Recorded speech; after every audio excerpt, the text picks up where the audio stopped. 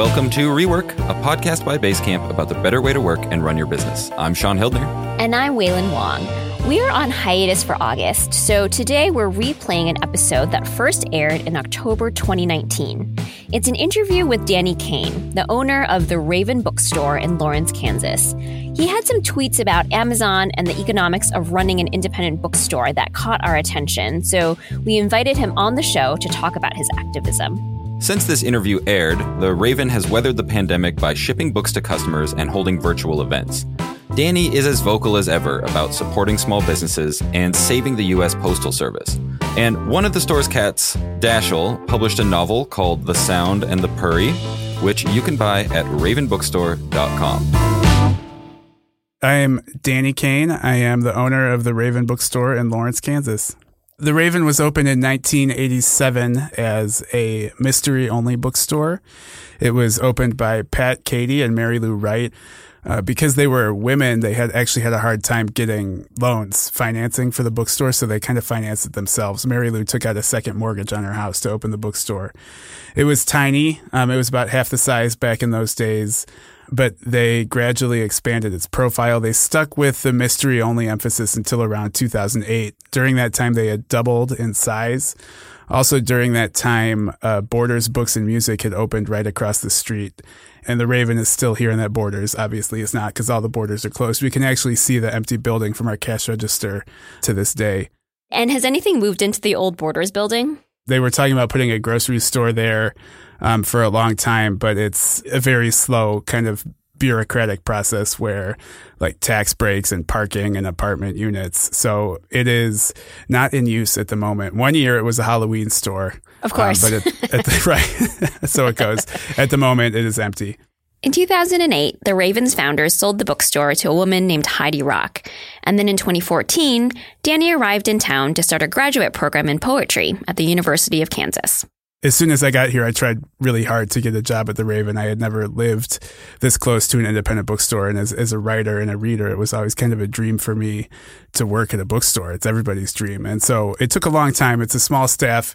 And Heidi really had to make sure she trusted someone before she hired them.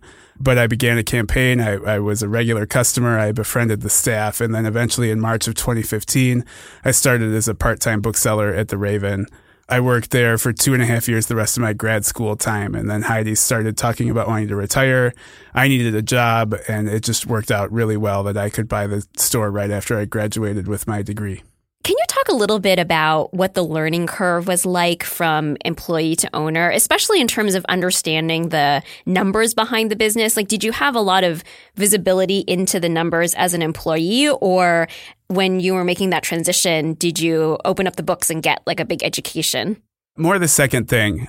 I knew nothing about the books or the numbers as an employee. I mean, you could tell what kind of books are money makers and what kind of events do well. But in terms of just rent and taxes and withholding and all that stuff, I had no idea. But I worked with the previous owner on that as I took over. One of the things about the bookstore business is that it's incredibly supportive.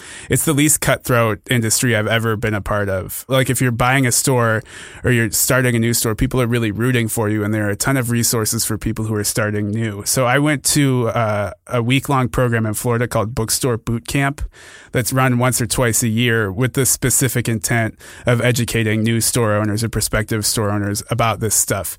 And the industry is also really good at sharing data about itself with new people. I mean, I'm a poet. I'm a teacher. I had no idea how to do books or taxes or any of that stuff, but there was a ton of support within the bookstore industry for that. Did anything in particular surprise you as you dug into the inner workings and the inner economics of indie bookstoredom? The biggest surprise, and this is, if you ask enough independent bookstores, you'll get a lot of people making noise about this, is the archaic way we pay bills.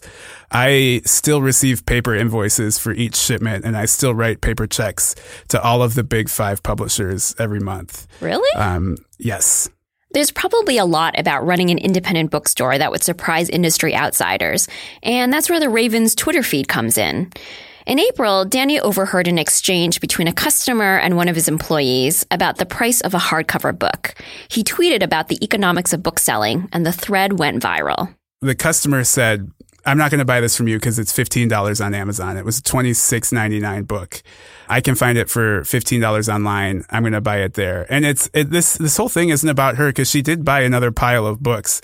But just thinking about that and the fact that $15 for a $26.99 book is basically my cost at publishers. And Amazon is selling this book to not make any money on it, which is something we can't afford to do. I just kind of started typing and explaining that. Here's one of Danny's tweets. When we order direct from publishers, we get a wholesale discount of 46% off the cover price.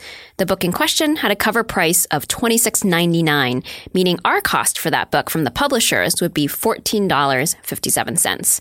If we sold it for $15, we'd make ... 43 cents.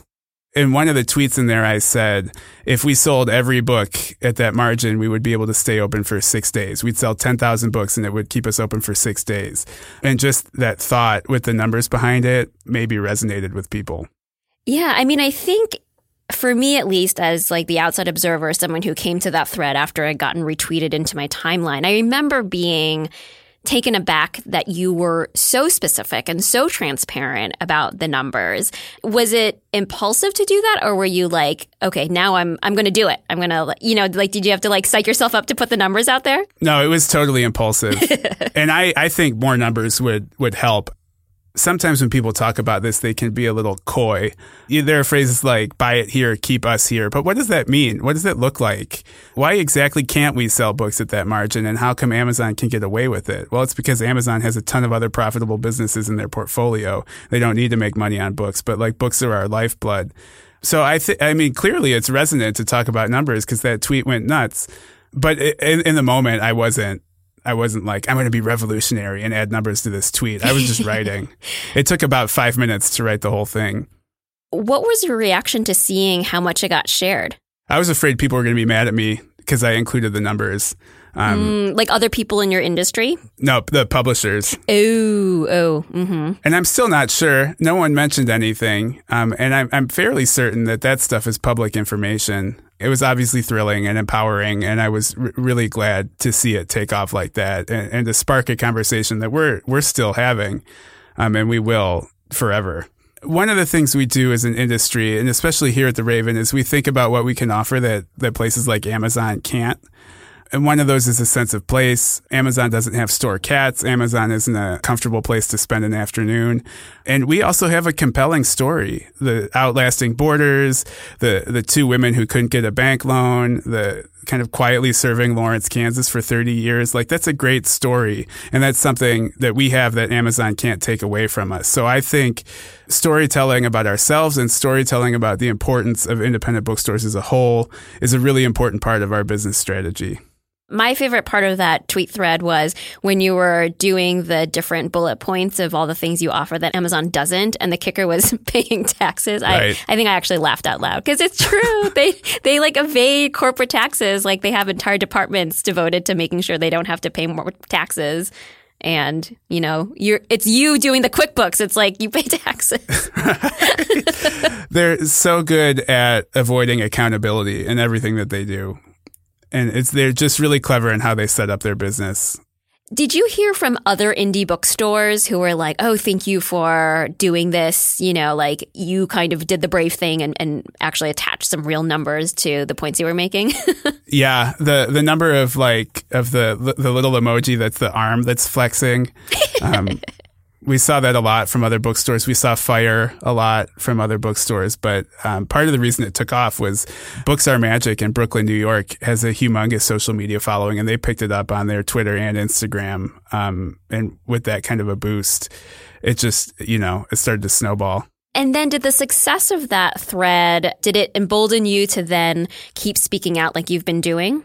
It did. And part of it was the days after that, we had a really good weekend. People turned it into buying books, both online and in store. And people came into the store to talk to us about it and buy books. And we got a ton more online orders. Ever since then, this whole year has broken all kinds of records for our online sales. And so in part, just from a very basic sense, it's good for business. But in another part, like, people need to talk about it. This needs to be said. I feel a responsibility to make this kind of noise because Amazon is so convenient and so easy and so cheap that it's so easy to take for granted buying stuff from them. And the more we can make noise to give people a slight little pause before they hit that buy button or tell their Alexa to ship something to them, the better. Because the indie bookstores are doing fine. It's not like we're struggling. We've had a couple great years.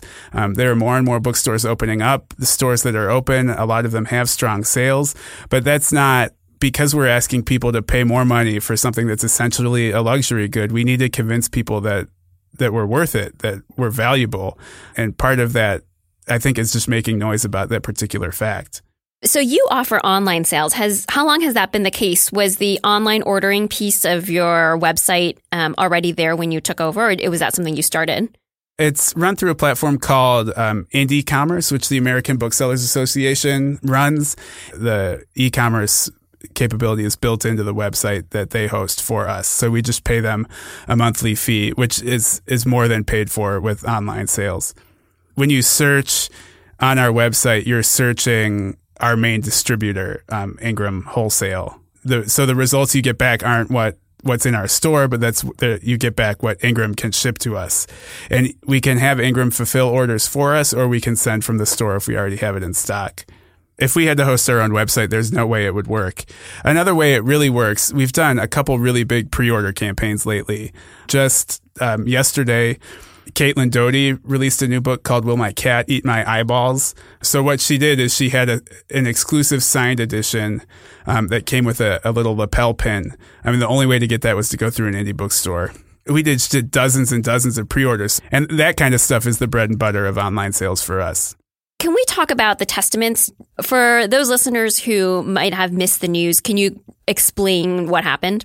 Margaret Atwood's sequel to The Handmaid's Tale, which is called The Testaments, had a worldwide release date of September 10th. And it was a strictly embargoed title. And what that means is everybody who wanted to sell the book had to sign an affidavit where they swore to not sell it or release it or even talk about having it before September 10th.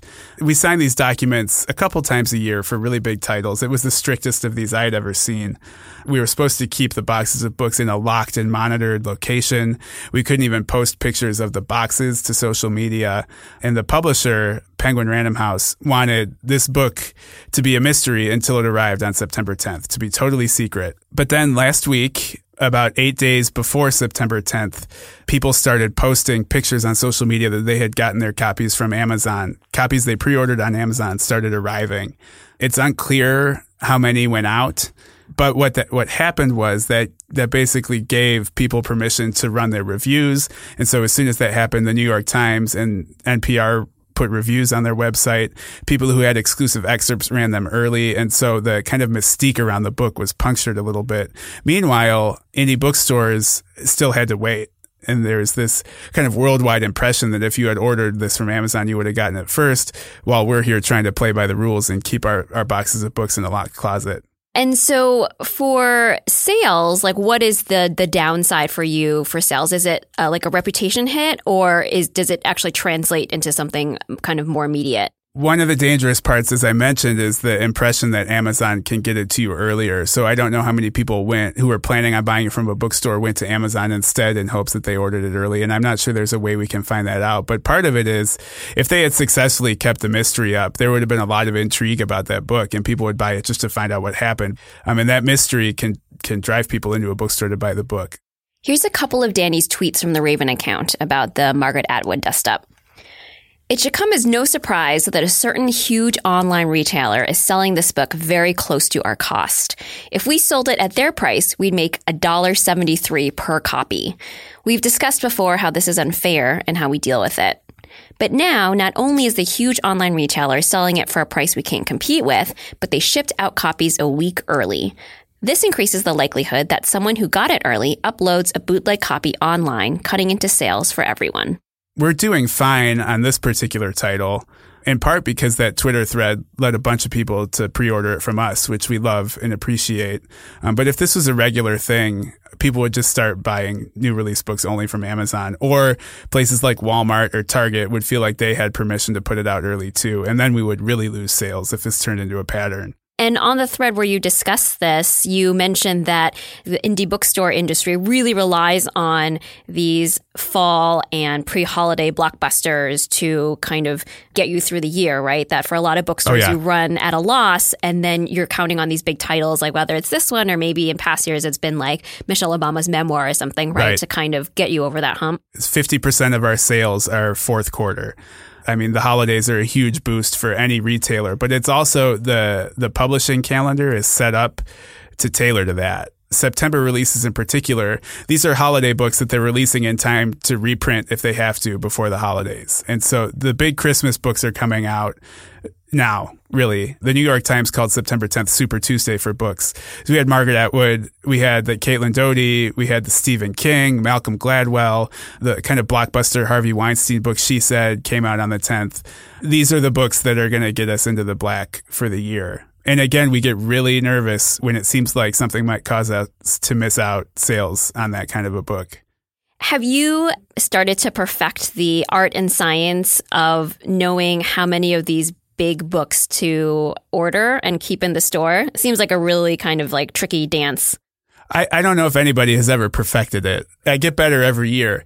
Part of our limitation is that we're 1,200 square feet and we have 10,000 books, which is a pretty dense store. So we don't have much storage space to speak of. And so if we order 150 copies of Margaret Atwood, where do we put them? And that gets really tricky. Another thing that happens is at some point these books just run out. It was really bad with Michelle Obama last year because they couldn't print them fast enough to keep everybody in stock. And then because all of the printing capacity is going towards Michelle Obama, she was kind of hogging up all the printing factories. Other books were out of stock too. After maybe November 25th, no one could reorder Salt, Fat, Acid, Heat last year. That's a color cookbook. It takes forever to print. It's an expensive book. And everybody was trying so hard to crank out Michelle Obama's. And so you have to guess. You really do have to guess which one of these books are going to be huge. And you have to kind of hedge against the fact that at some point it will be impossible to reorder these before Christmas. If it weren't so nerve-wracking, it would be kind of fun. Yeah. If like you were just like a spectator or something. Right. Yeah. Or if it was like a computer game and you got a score, but no, it's like, oh no, this is actually the checking account we're talking about. I would download that like mobile game, I think. Bookstore owner. Maybe there's another revenue stream to help with those slow cash flow months. Another thread that you did, which I thought was really interesting, was you kind of quizzed your fellow indie bookstore owners in different parts of the country about what their bestsellers were. And it was like quite a diverse group of books. I love that. That's so fun to me. We have a narrative newsletter called Quoth the Raven, which every week I write a short 1,000-word little narrative essay that's a slice of bookstore life. And I knew this week I was going to write about our all-time bestseller, but that just made me curious about what our bookstore Twitter friends had as their bestsellers, because I had a feeling it would be fascinating, and it totally was. Harvard Bookstore in Boston, which has been there for like 100 years. They've been there forever. It was Make Way for Ducklings, the old kids book. That, if anything, demonstrates how cool independent bookstores are. Like, we all sell bestsellers pretty well, but when you look at what really, really sells over a long time, it's different and it's tailored to that community. 16 of our top 30 all-time bestsellers are local titles. And that just makes me so proud of what we do. At our highest capacity of book sales, we're helping Lawrence, Kansas buy books about Lawrence, Kansas, which is so important. Can you remind me what your all-time bestseller is? It's a self-published cookbook called the Paradise Cafe and Bakery Cookbook. Missy McCoy ran a restaurant here from like the late 80s until 2003 called the Paradise Cafe. About 5 or 6 years after it closed, she self-published a collection of the old school recipes with some pictures from the restaurant. Every year we sell hundreds of these. Right before holidays last year, we were about to run out. I ran into her at the bank and I was like, we need more copies. She's like, there are no more copies. She's like, they're so expensive to make. And so we actually prepaid a huge run of these books so she could afford to do the print run. It's just how much we believe in that book. Well, Amazon wouldn't do that for her, right? No. They would not prepay a print run. Is there anything else about running an independent bookstore or small business that you wish more people understood? I mean, you have this kind of incredible educational platform you've developed. Do you have any other like big topics or themes that you're hoping to tackle? One thing I've thought about a lot lately is being political. And this started even before I bought the store. I'll say it's a little scary initially to take an outright political viewpoint with your business because you don't want to alienate people that might give you money. But we have never run into any serious backlash for any political statement or any activist statement we make. I think of it all as activism, all of these tweets about Amazon, that's being activists. And it's also political in a way. But it's really only improved our bottom line, and it's helped our business raise its profile. So I don't think business owners need to be afraid to speak up. Even if they alienate some people, they're going to find many more people who agree with them and resonate with what they're advocating for. In my mind, bookstores are inherently political. Oh, yeah, I totally agree. Just the idea of facts is a political idea now. I think it's been decades since the idea of truth has been this political. So that's part of, I think, why we eventually decided to become a political bookstore, or more political in how we told our story, is that we're already doing it. There's nothing about bookselling that's not political. So you might as well lean into it. Do you get time to write still, or does the bookstore keep you really busy? No, I do. I have a book coming out March 3rd called El Dorado Freddy's, which is my second poetry collection. And then the newsletters, I'm putting out one of these newsletters a week. And that's one of the reasons I was drawn to the newsletter format, is because it was accountability. And it's like nothing says I actually have to get that out by Tuesday, but it is a degree of accountability. Be like, well, you should try to have 1,000 good words every Tuesday. Your subscribers are waiting for you. Do you find that the poetry writing side of your brain talks to the business side of your brain pretty frequently then, since it's all kind of intermingled in what you do every day? I'll tell you what, it was really easy to write the book proposal for that second poetry book because, like, the publisher I worked with, Belt Publishing out of Cleveland, Ohio, asked me to write a proposal for it, and they told me to pay attention to the marketing of the book. And I was like, few poets in history have ever been this prepared to write about the marketing of a book. Last question. What are you reading these days that you would recommend? I'm on a huge Colson Whitehead kick. His new book, The Nickel Boys, is stunning. I've read it twice, and it's really rare for me to read a book twice the year it comes out. I reread books all the time, but to read a book twice in 6 months the year it comes is kind of unprecedented for me, but that's how much I loved it. It is the story of a young boy in Florida in the 60s who gets sent to it's a mix between like a boarding school and a prison. It's a reform school called the Nickel Academy. It's based on a real place. And there's just some shocking stuff in there. But the way that Colson Whitehead tells that story is so resonant and so powerful. I'm a huge fan. And then I'm also very slowly working my way through a book called Duck's Newburyport. It's been called the Moby Dick of the Kitchen. It's a total doorstop of a novel, and it's a stream of consciousness, day in the life story about this stay-at-home mom. It's basically just as she's baking pies. Most of it is one sentence. It's a 1,000-page book that's basically one sentence long. Does it make you hungry for pie or no? Not yet. Okay. We might get some more details about the pie, but I'm about 100 pages in, and the pies really haven't entered yet. Okay. We, in the indie bookstore world, we love books like that. Like a place like Costco wouldn't know what to do with that book, but we know how to sell that book, and we know people who would love that. And it's a huge hit. They just called for a 10,000 copy second printing. We love to try to help that kind of book become a hit. Like Margaret Atwood's going to sell really well with or without us, but we can make a weirdo book like that a bestseller, at least here, and we love that. How do you sell a book like that? For that, I would look for someone who I knew liked Moby Dick or Infinite Jest, like a really ambitious or serious reader, or someone who's going on a long trip and is looking for a project book. You talk to people and you figure out what they like. When someone comes in for a book recommendation, the first thing we ask them is, what have you read recently that you liked? And if they say anything like Infinite Jest or The Instructions by Adam Levine, I would be like, oh yeah, I know the book for you.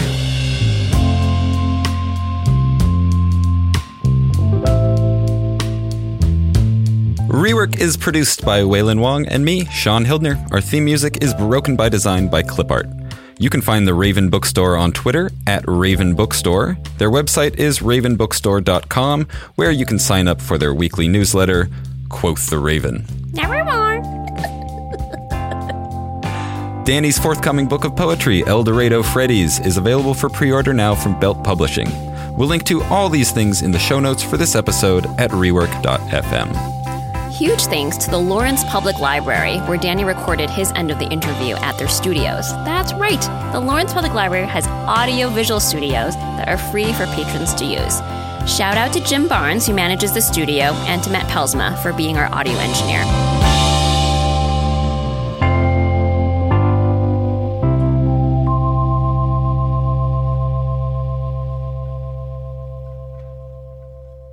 I have an issue with one of the things Danny talked about in this interview. Oh, what? You think everyone should shop at Amazon? I don't think anyone should shop at Amazon, for books at least. I have an issue with his idea that someone would come into a bookstore saying they've read Infinite Jest, because as far as I know, no one has ever read Infinite Jest. I think that people definitely go into bookstores and lie about having read Infinite Jest. Oh, that's a good point. I think that's exactly what's happening there.